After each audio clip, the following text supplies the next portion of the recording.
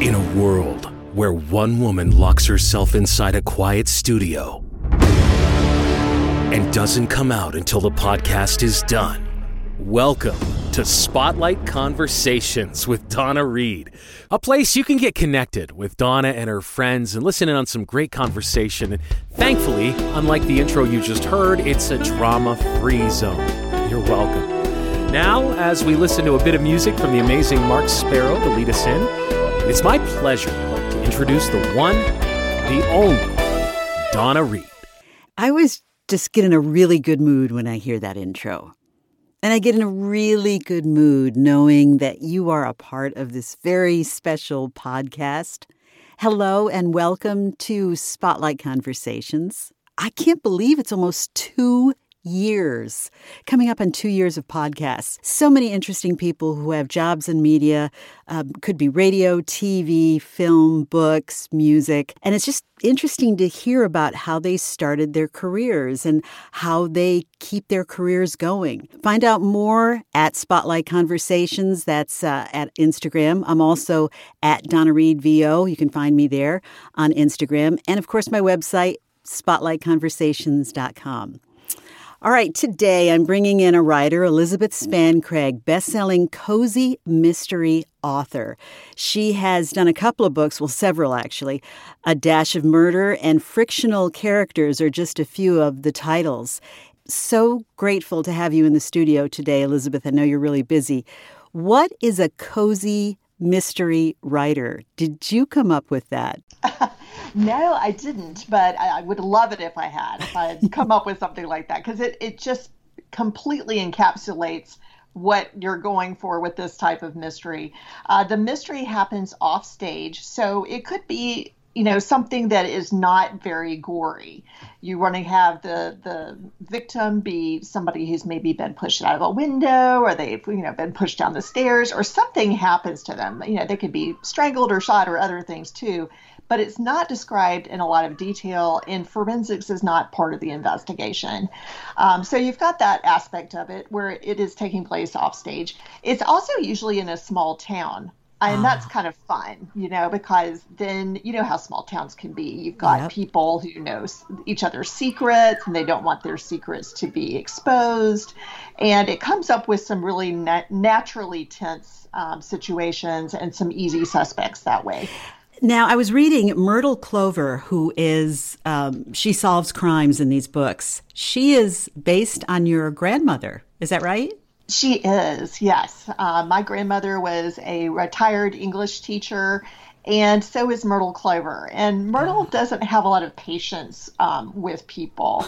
And she also is trying to get back at her police chief's son, who keeps trying to send her to Greener Pastures retirement home.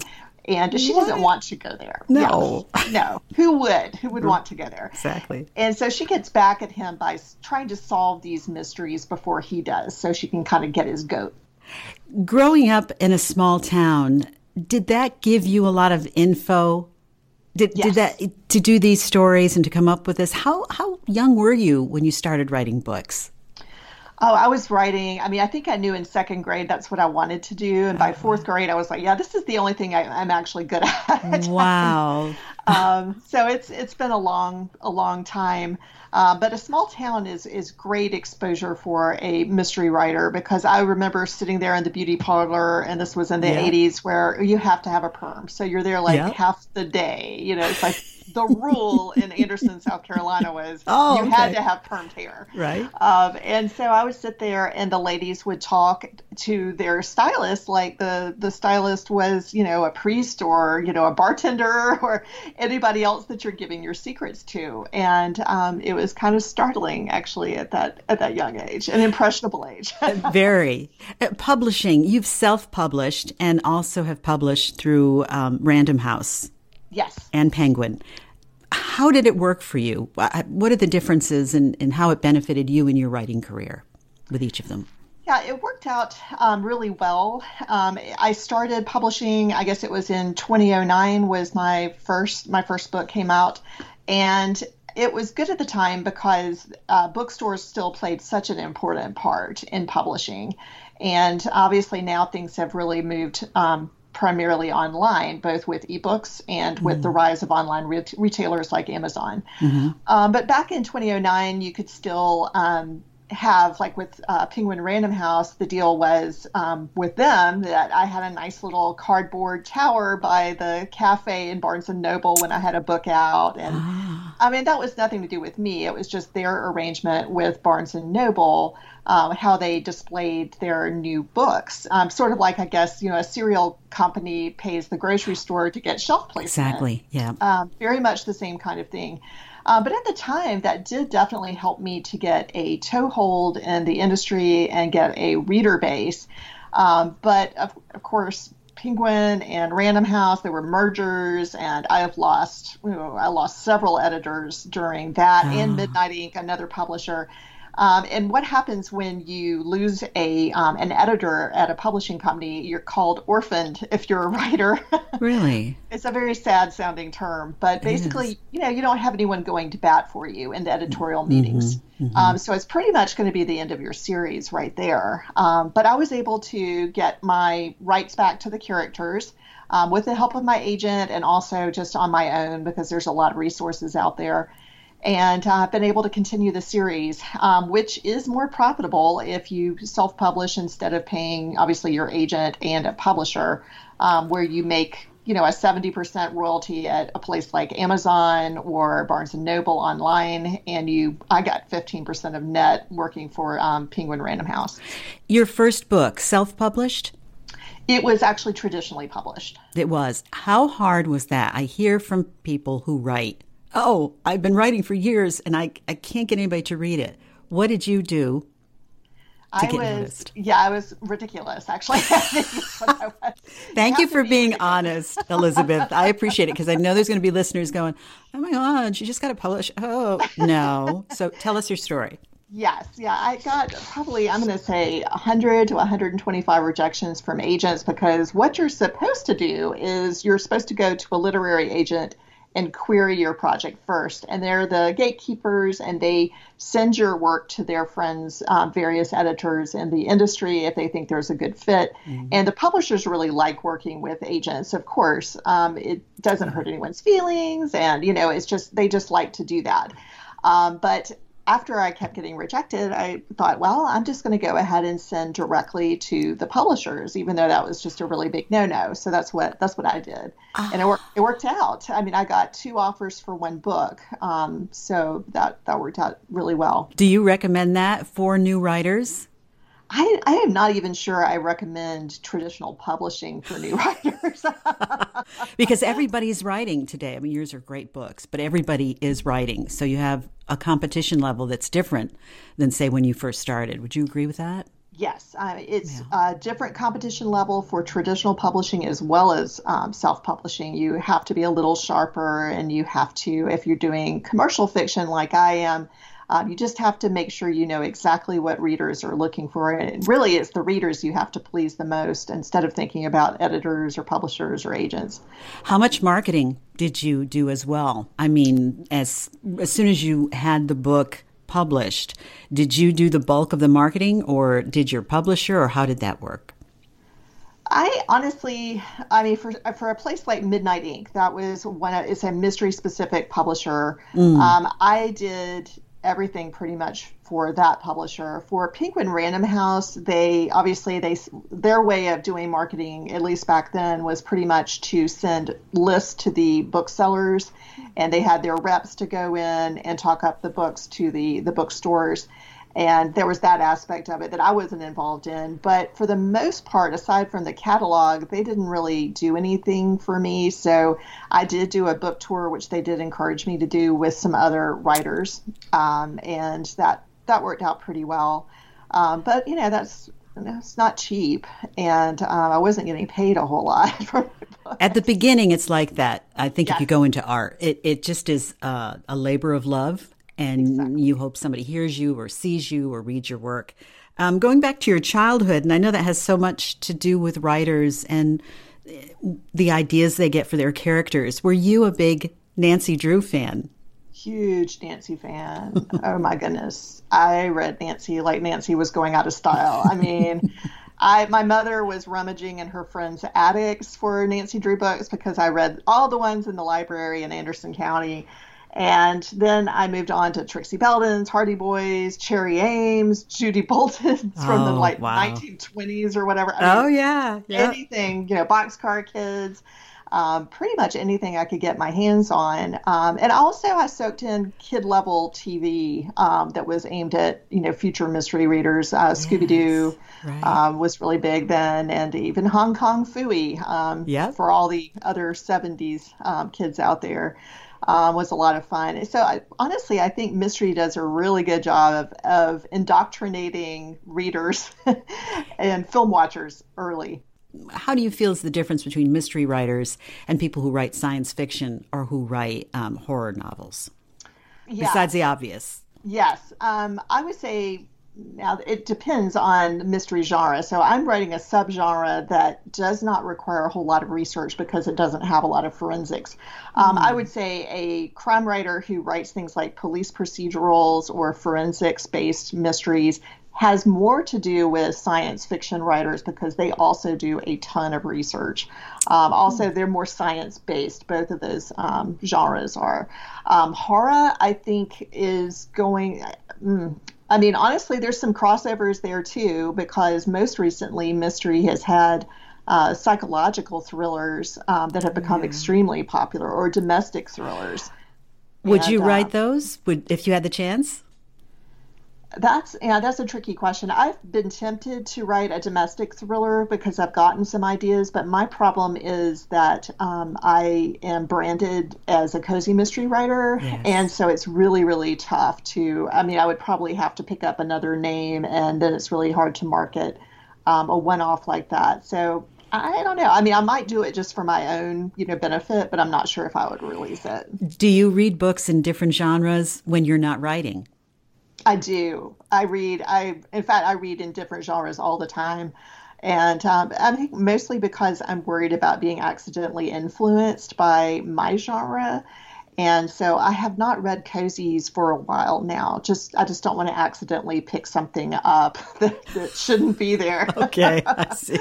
But a lot of mystery. I mostly read mysteries, but I do read, some nonfiction. I recently read Invisible Child, which ran in the New York Times a little bit, and then Eliot came up with a whole nonfiction book about this child that she followed for years, trying to get out of the projects and just, that sort of thing. So different. I try to broaden it a little bit. I am really interested in mystery, but I try to read other genres, and because I feel like it does help me with my writing and just help me see different perspectives on things. It's such a tough business, writing. How do you keep your focus? Because there's so much rejection. You really have to be extremely stubborn and hard-headed. You have to be very stubborn and hard-headed, and you have to believe in yourself. And I know that sounds kind of pithy, but it's true. You really just, you have to know that you will reach your audience somehow, and you just keep plugging along and keep trying. And if it's your writing, just keep writing. And that's the important thing, because if you've just written the one book and you're just, concentrating 100% on selling that book and you're not writing, you might write something better, a second book, third book. That might be your break, waiting instead of just investing everything and just being like, I'm not going to do anything until I sell this book. So Elizabeth Spann Craig, best-selling mystery author, says, be hard-headed.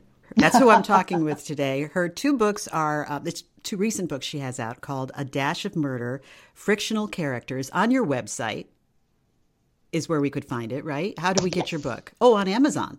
Anywhere, really. And it's elizabethspanncraig.com, and international readers can click on a link and be taken to Amazon in their country. It's also on Nook, Kobo, in print, audiobook, all that sort of stuff. I went to your website and I saw all these Twitterific links, which I like. So explain those. And then also an infographic book that you put together. The Twitterrific is something that I compile every week. I go on Twitter and find the best writing-related links for authors. So you don't actually have to be on Twitter because it links to the person's blog, and you can get all kinds of interesting information and just, kind of get a writing community established. You start visiting these blogs. And writers, because we're so isolated, it's kind of fun to develop a writing community. And, these links can not only help you with research, information about the business, how to promote, but it can also help you to establish that community. And it's probably good for established, published writers to share their information with your fans or people who are very influenced by what you write. What are your thoughts on that? Important to do that? Oh, definitely. Yeah, there's no question. I mean, we would all be stumbling around. There's too many aspects of the business that, we just wouldn't know how to. I mean, there's not a writer around that I know of who can handle all the different parts, whether that's, formatting or cover design or, any of those kind of things, promotions. There's so many different aspects, and it's helpful for us all to share information. And also just because it helps, the network can also help you promote too. Authors will host other authors on their blogs. And in fact, the infographic book you're talking about, that was actually a guest post from another writer. Because it can be very competitive. So some people listening wonder, well, why do that? But then others would go, oh, that's so cool to do that. So exactly. Who was the author you shared this information from? Yes, this was Hank Quince, and he has a book on, really, he shows you how to create these books. And he also has different, modules for school visits and things like that. And he's done a lot of things that I haven't done as much. And it's cool, like I said, to get information from another writer who has, done things that you haven't done, and figure out how you could maybe incorporate some of the same things into what you do. I mean, obviously, I'm not going to go into an elementary school and talk about murder mysteries, but I can go into an elementary school and talk about developing characters or, developing a love of writing and that sort of thing. So it's just fun. The more you get out there, the more they're familiar with your work. Obviously, You're talking about that even so. Let's see. New writers, what are the challenges today? Since we talked earlier about everyone is a writer. And you mentioned being hard-headed and stubborn and hanging in there and in the face of all of the rejections and the adversity. What are some of the key tips for new writers?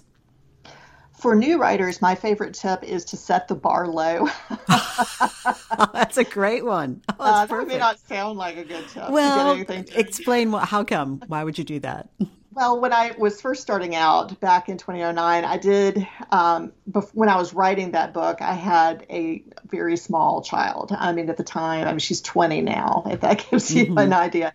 And she would never nap. I was like, what is going on with this child? This is not napping. Sometimes they don't. We know that now, but yes. Gosh, but I figured out that she would watch Elmo's World for however long that segment was. Not the rest of Sesame Street. Oh, no. Only Elmo's World. Right. It was 7 minutes or something like that. But, for that amount of time, I could write a page. So I got very good at just setting it up so I could write a page a day during Elmo's World. And that's how I got a book done, because if you can do a page a day, then, in less than a year, you've got a very good sized book. Oh, excellent. Any other tips? Other tips, I would say definitely, if you're trying to decide whether to traditionally publish or self-publish, I would check out Jane Friedman's blog. She's an industry expert, and she has excellent overviews of both self-publishing and traditional publishing, the pros and cons of going with both. And there's also hybrid options where you can do some traditionally published stuff and some self-published stuff, or go with a smaller press. All of those things are definitely options. And she gives a good overview. Thank you very much for coming in, Elizabeth, and explaining all of this, because there's so many writers, and I know that they'll hear this and go, oh, okay, so I need to just stick with it. Stick with it. Stick with it for sure. Absolutely. And give us your website name again so we can get your book, and we know it's available on Amazon, but the titles of the two books. My website is elizabethspancraig.com. That's my full name. And the books, the most recent release is A Dash of Murder and Frictional Characters. Thank you so much. I appreciate you coming in. Thank you, Donna. I appreciate it. You've been listening to Spotlight Conversations with Donna Reed. Subscribe on Apple and Spotify podcasts or your favorite platform. Thanks for tuning in.